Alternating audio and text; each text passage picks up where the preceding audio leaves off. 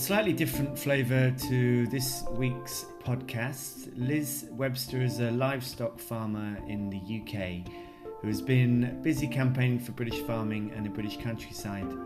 Liz believes the food system in the UK is in big trouble, largely because of Brexit.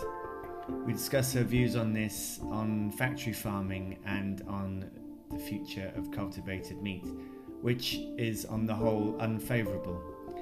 And of course, it's important to hear all sides. I'm Alex Crisp, and welcome to this latest Future of Foods podcast.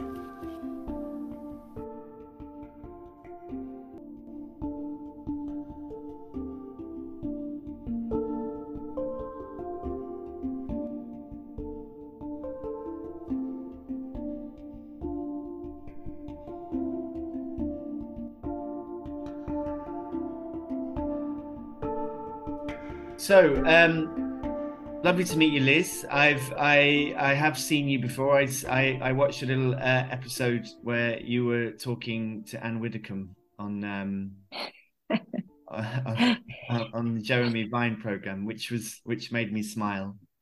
Yeah, round one. I'm looking forward to round two. Yeah, I think you put her in her place, but obviously she'd never admit to that. No, So I realise that. yeah. Yeah, as you said, she is perhaps a little entrenched in her way. Yes, she reminds me of my mother-in-law. And my mother, in fact, yeah. So, okay, Liz. So, as well as being a food and farming campaigner, you also are a livestock farmer. Could you tell me a little bit about your farm, please? Yeah, well, it's my husband's farm. He was born here, and it was a fairly large farm. It used to be dairy, and we finished dairy. Oh, I don't know, mid-2000s, I suppose, because it became not worth the effort, I suppose is the word. And so went into then a beef for suppler herd. So kept a lot of the breeding stock, carried on from there. So we have it depends, but around about 350 animals. So just over 100 of the sort of breeding cattle, then the calves, and then the stall cattle. Okay. Do you, I mean, are they, I don't know what the term is, are they free range? Where we live, it's very wet. We're right on the sort of the beginning of the Thames, so it's low lying. So cattle have been on this area for thousands of years. In fact, William Cobbett rode through here, if you know rural rides, 200 years ago. It's a very sort of ancient area here. And it's always been a farmed area, but of low grade soil, so not good enough to grow anything else, apart from grass really and animal feed. So they spend the summer outside, and in the winter they have to come in, and they're jolly glad to come in because it's too wet. They get problems with their feet, so they spend the winter in the sheds. So they're generally out for 7 months of the year and in the shed for about 5, depends on the weather. Okay. You mentioned earlier, we had a quick conversation, and you said as a result of Brexit, your farming habits have changed slightly. Yeah, I mean, only that because of money, and BPS is now in its last stages. It's been withdrawn gradually, and so we've been working this last year to bring the youngsters on quicker so that they go into them, they have a shorter life essentially. And that's the way that we can continue to farm them and keep them. Otherwise they become very expensive pets. I see. And as much as we love looking after them, there becomes a point where economically you can't justify keeping them going. So we're sort of trying to keep things going in a sort of halfway house. If we were younger, we could probably increase the size of the herd, but we don't want to do that. We're too old. But that is what a lot of people are doing, especially younger farmers. They are increasing their numbers. The more numbers you've got, then the more economic it is. Which is why Australia and New Zealand, can produce meat so quickly, so cheaply, or cheaper than us, because they don't have the same standards that we have, and their numbers are phenomenal. What is BPS? That's a basic payments system. So that was the food subsidy cap that everybody moaned about, that was so terrible. I don't know why they did. It was a very efficient way of ensuring that farmers could continue to make food and hedge against the market problems. That there's always a buffer there. There's no systems are all flawed, but the BPS, that system has worked out very, very well. So now that is being ended, and then we're meant to be transitioning into ELMS. But ELMS is still not sorted out, and there's all sorts of problems with ELMS. That's the environmental land management system. So it was the sort of panacea of the sort of environmentalists thought it was going to be amazing and everything else. But you've got to be able to take land out of production. As I said to you, it's all very well thinking, when you're Zach Goldsmith and you're a multimillionaire, and you've got lots of land and you don't have to make money out of it, then you probably can have 5 or 6 animals out in hundreds of acres. But not all of us are in that luxury. You've got to be able to it's got the economics have to work. So if you've got a particularly large farm, a lot of land, then yes, there is a way of working it out. But it does mean that the amount of food that we're producing, will certainly be depleted. So the idea, there has to be a delicate balance between getting enough food, making it a viable economic model, and it being palatable to consumers. And that's what we've had with the CAP. We had the best model. Consumers could say, we're not happy with the way you're keeping your chickens. You have all of that is being taken away now. And it's all being about farmers really becoming almost park keepers to some extent, with this sort of sideline of producing food or doing camping or whatever else people are finding to do, or storing caravans. Some people are doing all sorts of different things. There's more money in probably having a camping site than there is looking after cattle. Okay, so that's what the ELMS is in a way. It's to encourage sort of rewilding, and it's subsidies for you to kind of take care of your land in a particular way, which isn't necessarily for producing food. Is that right? Yeah, I mean, they have got some subsidies for British stock. That there are different things that you can get into. The main problem is that for most farmers, particularly smaller farmers, is it's very complex. You need an agent to go through it. The application process is complex, and a lot of farmers won't bother. The take-up on it has been woefully low, and there's a reason for that. Recently, in The Spectator, actually, there's an article about James Dyson, who's a very large landowner, and his frustrations with DEFRA and Therese Coffey. It's worth a read. Right. So because it seems as though the whole sort of drive of environmentalism has just taken over that department, and it seems as though food is seen as superfluous, which I find very alarming. It seems as though the importance of food within this government and the civil service has been forgotten. And it's been building for a long time because the supermarkets have been so efficient in driving down prices and getting variety. But now that Brexit has happened, and that the world is in a very fragile place, and because of war, conflict, and climate crisis, that it seems as though we're not. I don't think we're being cautious enough about making sure we've got enough food. China has been stockpiling food since 2010, funnily enough. And so I would be looking more at the Chinese model. Right. I don't like the thought of not having enough food. I mean, I suppose people who are not in the industry kind of ask the question, how come farming needs to be subsidized by quite so much, kind of meat production? What's the... Well, I mean, the subsidy thing is always difficult, isn't it? If you, I mean, I would say, why are the government subsidizing cutting down trees in Canada to chip them, to ship them over here, and to burn instead of coal, even though we've got coal stocks, because it sounds better. I mean, it's not, it's, that's greenwashing, isn't it? The whole point of food subsidies, and every country in the world subsidizes food. I mean, America is one of the biggest subsidizer of food, and China subsidizes food.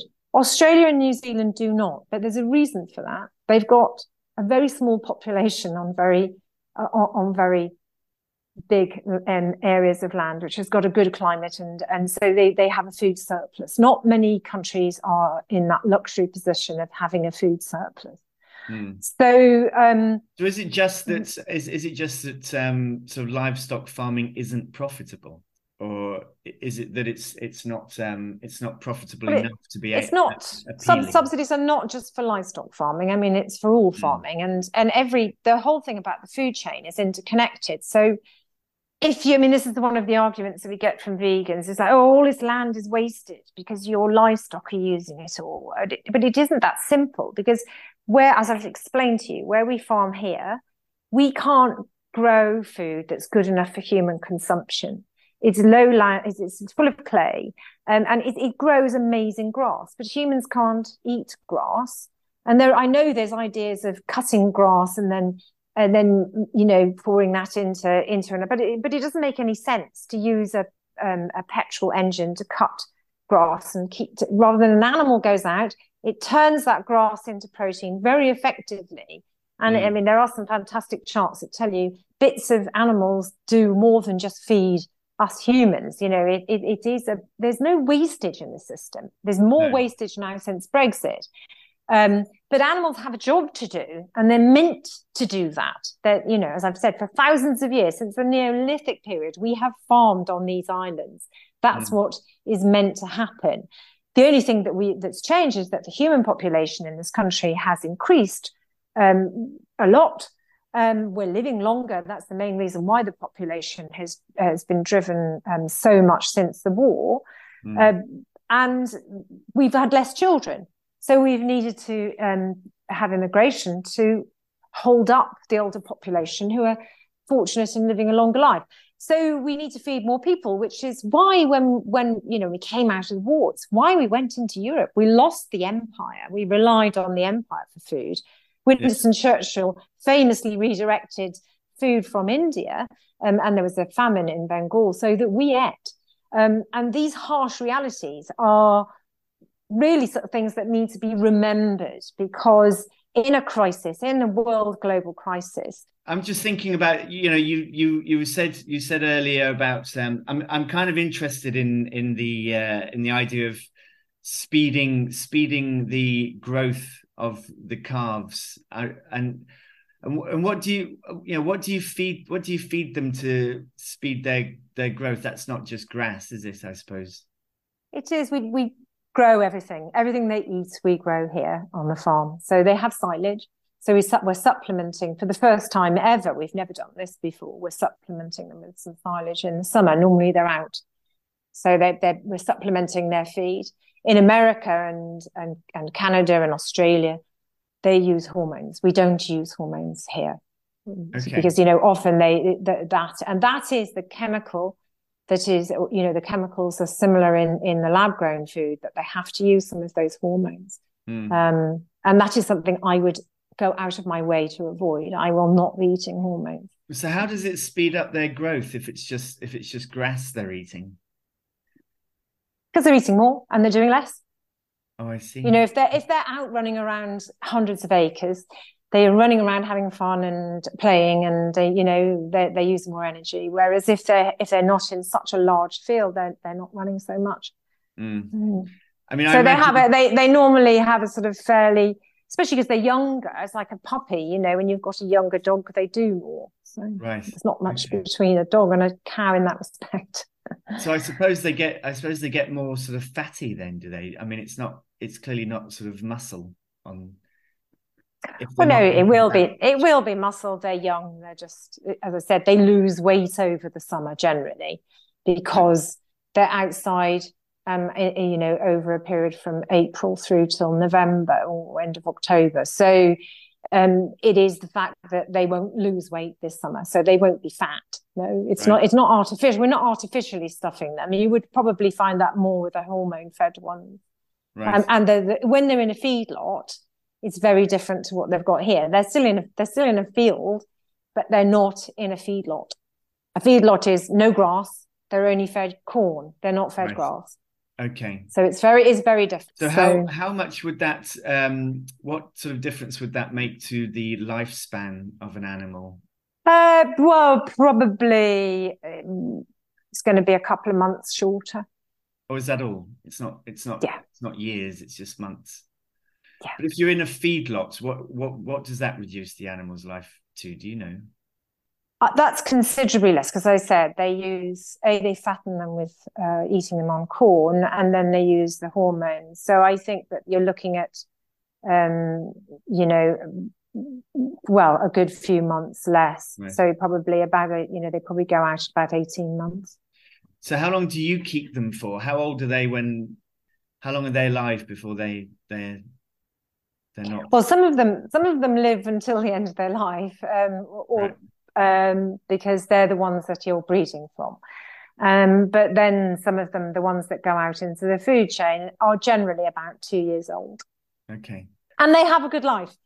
Yeah. That's the thing. And yes, it is horrible the days they go out, but it means that they ensure that the rest of them have a good life as well. And they do a job that they're meant to do. They help with biodiversity, they fertilize the land, and they cut the grass, which means that the grass to actually sequester carbon needs to be. So this rewilding thing is a bit complicated in that it uses more oxygen when the grass is long. So to make sure that it's actually absorbing carbon, you want your grass to be short. And that's what they do. And they keep Right. everything going. Otherwise, you have to mow it, and then you've got to use fossil fuels to mow it, or it Right. turns into an unsightly mess. And the hedges soon grow up, and it turns into what we call scrub. As you know, I spoke to Philip Limbury last week, actually, recently, and who's the CEO at Compassion in World Farming. They're campaigning to end factory farming. I mean, I know that's not what you're doing there. The idea that cultivated meat can replace factory farming at some point in the future. What's your opinion of cultivated meat? Well, I've read some of the research to say that the cultivated meat is up to 25 times more climate damaging. This And that's the UC Davies report, isn't it? Which kind of looks at so, it looks at the but worst case scenarios, kind of with sort of pharmaceutical grade feed, which means that kind of a liter, on the pharmaceutical feed, a liter is I'm not sure how much, but maybe like £1,000 worth, which would make your burger like £100 a burger. So that was never really going to be a legitimate way yeah. of producing. What I would say that if I look at the feedlots in Brazil and America and Australia, I find that really uncomfortable because the animals have a horrible life, and the staff working there have a pretty bad life too. So and they go on these ships and they sink, and it's horrific. It is horrific. So that is very upsetting. We don't have that here in this country. We have the highest standards in the world, and particularly for beef. It's not the same as chicken. A chicken shed from egg to shelf is very, very short. Whereas I've explained to you for beef, it's a very different matter. I mean, you can come here. We've got a number of animals who I would say are pets. You can stroke them, you can sit on them, you can feed them with, they like eating pears and apples. They are part of your family. And it's very different to what goes on there. And the problem that we have in collapsing support for the way that we farm food is that I strongly believe that the size of that industry in Brazil and so forth, those huge companies, are going to end up feeding Britain. And so, if we collapse our sustainable farming here to damage the countryside, it will look differently if we don't have animals on our fields. I absolutely, when I come back to England, I fly over it and I see our beautiful countryside, and it is exceptional. And it breaks my heart to think that would be gone, because the reason it's like that is because of the way we farm. It's cute little fields, and in America you don't have that. So that, I think, is something that really is about my identity is built within that. So the thought of getting rid of that, to have a load of scary factories that need to be run 24/7, I guess, with security and cars and staff and chemicals arriving and people in suits, I find really dystopian and disturbing.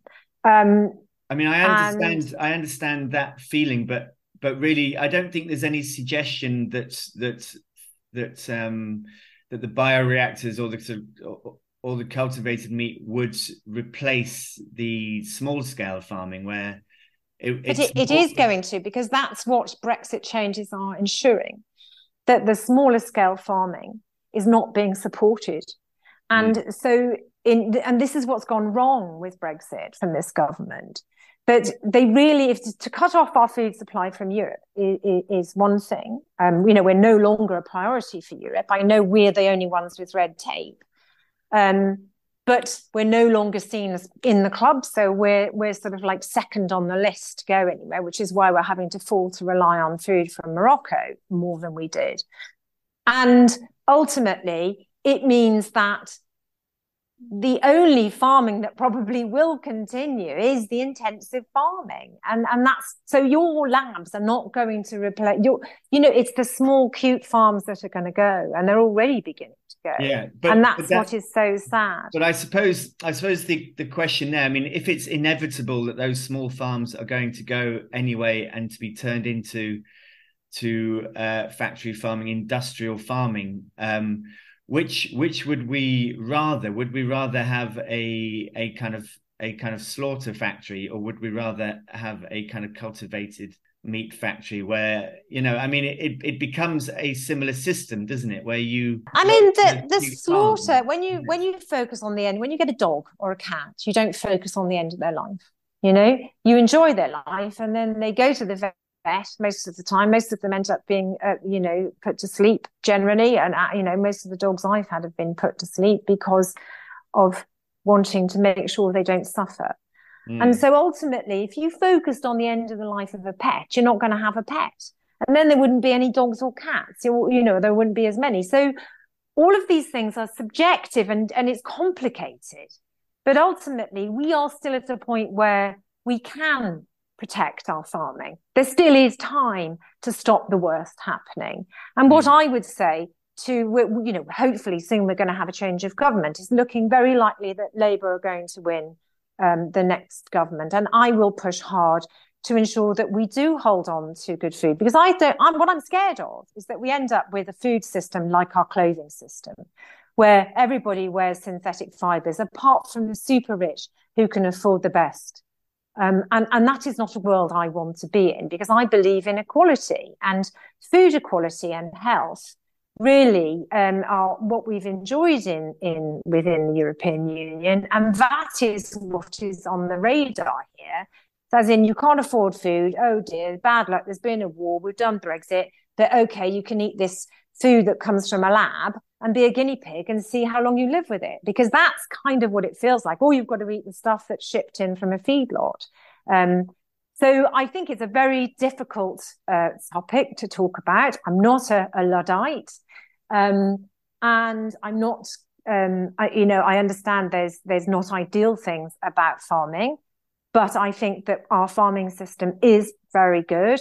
And I think there's a lot more that could be invested into it to make it better. And I think for our future and for future generations, it's a fight that's worth fighting for, because it's, as I've said, it's our countryside.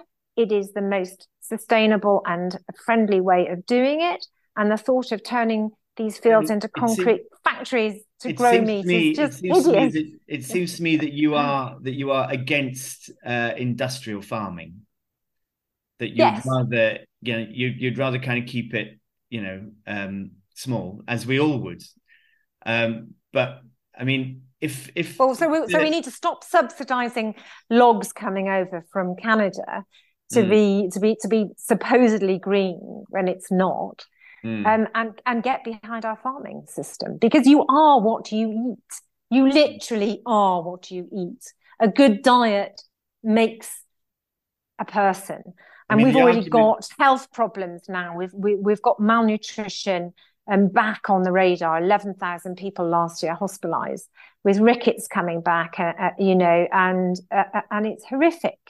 Yeah. And that shouldn't be happening in a modern society. And we don't know what the long lifetime health impacts will be of that on a human body. Well, I suppose I wouldn't want to feed it to my dog either. I suppose the argument is that the traditional farming system cannot feed the amount of the growing population, because the growing population is eating more and more meat every year, and kind of growing. Well, hang on. We're looking. If you look globally, it's a complicated picture because of developing nations. But in this part of the world, actually, our population is declining rapidly, because I'm just a baby boomer. My generation are dying off now, and we all had less children. So ultimately, the population here is, and in the same in Europe, is going to be declining quite quickly over the next couple of decades. So the most sensible thing for us to do is to get rid of this Brexit tape and free up trade again with Europe.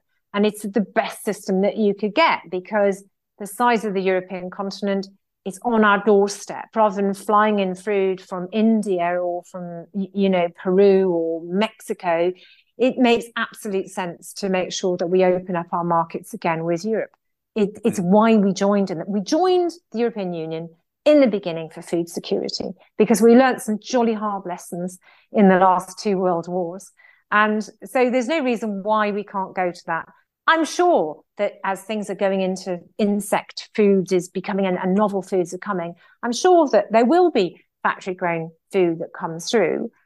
I just don't think it's sensible to sort of plaster factories all over the country growing this stuff. I'm sure that a few people will choose to eat it, because if you've decided to be vegan or vegetarian, it may be something that is suitable to one palate. I just don't think it's a mass market thing. And what I'm worried about is that the view or the belief that it can replace our system means that we end up then relying more on food coming in from Brazil and rainforest clearance, and basically offshoring our food production to the lowest of standards. And I think that's a risk that's too great to take. I just want to put this question to you, which is a question that I've asked a couple of my friends in the past who are meat eaters. I asked the question, if you were given 2 burgers that were identical in flavor, in texture, in nutritional value, but one of them came from a slaughtered animal and the other one came from a lab, but they are identical in every other way. Which one would you prefer? Well, okay, if you really care about what you eat and your health, a burger is probably the least healthy thing to eat because it tends to be an older animal, and that's how that's how BSE it could came be a to. burger, or it could be a kind of fillet of steak, or it can be it can be anything. That's not really the that's not. Yeah, I mean, for me, I would definitely choose a natural product because I completely understand why that product is the healthiest option for me. If I was out in America and I had to eat an American steak on a regular basis, because I think now every now and then it's probably okay, I would be very worried about whether it had hormones. So I would go out of my way to make sure that it was a grass-fed, non-hormone fed animal. But that would be my choice. But I choose not to eat as much processed food as possible.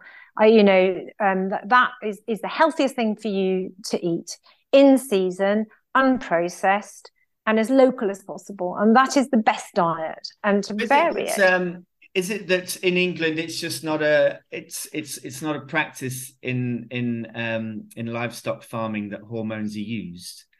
I mean, are they not used at all? It's in Europe as well. I mean, the systems are different. We've got a precautionary system here, so that's why our standards are so much higher. But all of the scientific and evidence for hormones is pretty scary. So I would not be putting that stuff. If you ate a steak, we're on a holiday and you ate a steak every now and then, it's not going to impact you. But over a long period of time, if you're regularly eating hormone-fed meat, that would be bad. But also consciously, I would struggle about eating an animal that's had the most awful life. I feel good about eating something, which is why we choose to eat. If we eat chicken, it would be higher welfare chicken, because I don't want to eat a chicken that's it had a kind of limited life, really. So, and particularly in America, the way that chickens are reared is pretty horrific. So. I mean, the other thing also is the use of antibiotics, isn't there? They give them antibiotics because they're in close confines. Yeah. They have to feed them antibiotics to stop them getting sick. So they use them as preventative. Here we only use antibiotics to treat. So we do not use antibiotics unless we have to. And they are huge problems for all of us with antibiotic resistance when it's overused. And that's what I've said. If we lose faith in our farming model here and just say, we'll just all go to lab food, and then it doesn't work, and we end up then enabling the worst of all nightmares that this food comes in from Mexico, Australia, blah, blah, blah, then that's the real monster that we've got to be awake to, and really being responsible for our the future generations and so forth. I mean, the difference between thinking about the collapse of when I grew up, everybody wore wool and cotton. We didn't have, I mean, crimpline had just come in the 60s, I think. And now, of course, we all wear these synthetic fibers. And if that were to happen to the food system, that nearly everybody ate synthetic food, then what would the countryside become? Well, and also, as I said, you're not eating your clothes. I'm only wearing. I mean, this is synthetic. I'm only wearing this. I'm not eating it. Yeah. So that's the issue with it, really. That I have. And I just don't think it. I think the amount of money that goes into those big food companies, Cargill and JBL, means that they're not removing funding from that, thinking, lab grown food's going to replace this. No way. There's just no way. So if somebody was to, as I said, the option for me is to get back into Europe. If somebody was to give you £10,000 in order to say 3 positive things about cultivated meat, is there anything positive about it that you can think of? I honestly, somebody could offer me all the money in the world to say something, and I'm not going to say something that's not truthful because I'm an honest person. And I've given my honest view about lab-grown food, which is I can see that there is a market for it. I'm not entirely comfortable with the clinical aspect of it and the pharmaceutical side of it. And so that side of it is something that we have to deal with. Like all pharmaceutical world, it's shadowy, isn't it? But ultimately, I cannot see it replacing all of the meat in any time soon. I can't stop it coming. No. It's coming. I just don't think it's going to be as mainstream as possible. And what I'd say to you is come to the farm here, come and meet some animals. And actually, because, we always say this thing, if polar bears were farmed, if we had polar bears, they wouldn't be extinct. And animals are very much part of our lives, and they should be. And livestock are part of the whole food chain, the whole existence of this world.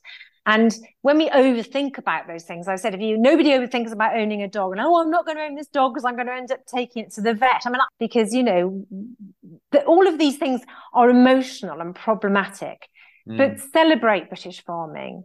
We are lucky. The Americans think that we're bonkers, but they're jealous of us, really, because we have beautiful countryside. I have Americans walking on the farm here because we have a footpath. They cry as they walk through here, because in America you cannot walk on farms because they don't have the culture that we have. And that is what we should celebrate as British people. And maybe not get too zoned in to thinking about this, oh gosh, I don't want to eat something because it's been killed. All of us live and die, all of us. Some of us have a better life and a longer life than others. Some of us have tragic, awful, horrific deaths. And, these things are out of our control. But when we farm our animals, they have a good life. We make sure that they actually have a great... I think we're slightly at odds with each other because the way I see it, cultivated meat is not there to replace the animals that have good lives, that kind of live in this kind of nice sort of natural way, which you want, and we want. Everyone loves the idea of going through the countryside and kind of seeing the cows. The idea of cultivated meat is to replace the cows that have an awful life, is to replace the pigs and the chickens that have awful lives. Well, I know, but this is the same as this argument is the same as the Brexit argument. People say, I voted. June Mummery voted to bring back fishing. But of course, fishing didn't happen. And I see the bigger picture in that the corporations here, the global corporations, are the people with the power and the strength to control the food system. And it's already incredibly centralized. And everything is being hoovered up into one big place. So ultimately, the push for lab, or the belief that it's okay to go down this thing because it's stopping animal suffering, is not true. As I said, I think it will end up that lab-grown food is niche, and it'll remain niche. And I think that the mass market will be fed from those awful feedlots. So we really must fight to get behind our countryside, our British farming, our values, our health, and our traditions. And that's what I would say. If you lived in America, I could understand you pushing more for lab-grown meat because of the way that they have gone. But we're not there yet. Well, I suppose I'm trying to think more globally. I'm not. I understand that. I understand that the UK, it has higher standards, but yes, when you think I am thinking of the UK. I'm also thinking of places like the Middle East and the Far East who have to import a lot of their meat, and their populations are growing quickly, and they are eating more and more meat and expecting more and more meat. So in order to provide the meat for these markets, it either has to be done through intensive farming, or there has to be a new way of doing that. And that new way of doing that, as far as I can see, a more humane way of doing that is through cultivated meat. We're not in the global situation. We're just a small country, and we're largely irrelevant since we left the European Union. We don't have a voice in on the global stage really any longer.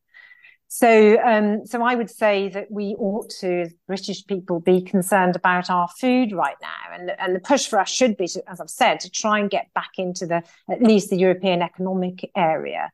And perhaps evolve that lab situation, then will evolve with Europe, alongside Europe. And hopefully we'll get rid of some of the worst farming in, some of the chicken sheds in Poland, which we could do without.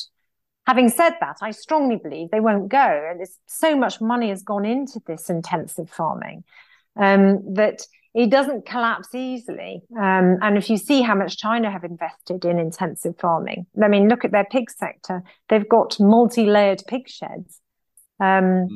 So it is a complicated matter, and it is easy to, through marketing and emotion, for people that are awake to animal suffering and those sort of things, to sort of think, oh, I'm going to look for an alternative which is clinical and nice. And I understand that, but we do sometimes just have to draw back and think, more cohesively about, as I said, our tradition, our culture, and about what we can control ourselves. And so for us, if I could go back to how the food system was when I was growing up, which was largely decentralized, much more local abattoirs, so animals don't have to travel so far, that was more or less part of our lives. And if you go to New Zealand, even though their farms are bigger, it is still very much like that. You go and speak to a New Zealander and they understand their food comes from a farm. If you speak to people in Britain, they largely think the food grows on the supermarket shelves and don't really understand the connection to it. And it's so important for all of us to feel that connection to the land. But then because it is what we are. Isn't that an interesting point, that human beings would rather not think about the fact that their food has come from slaughter or death? It's like you said, that they think it grows on the shelf, but if they actually started to think about how the food arrives on their plate, maybe they would eat less meat. Maybe perhaps they would be, because I know how my British friends and colleagues farm.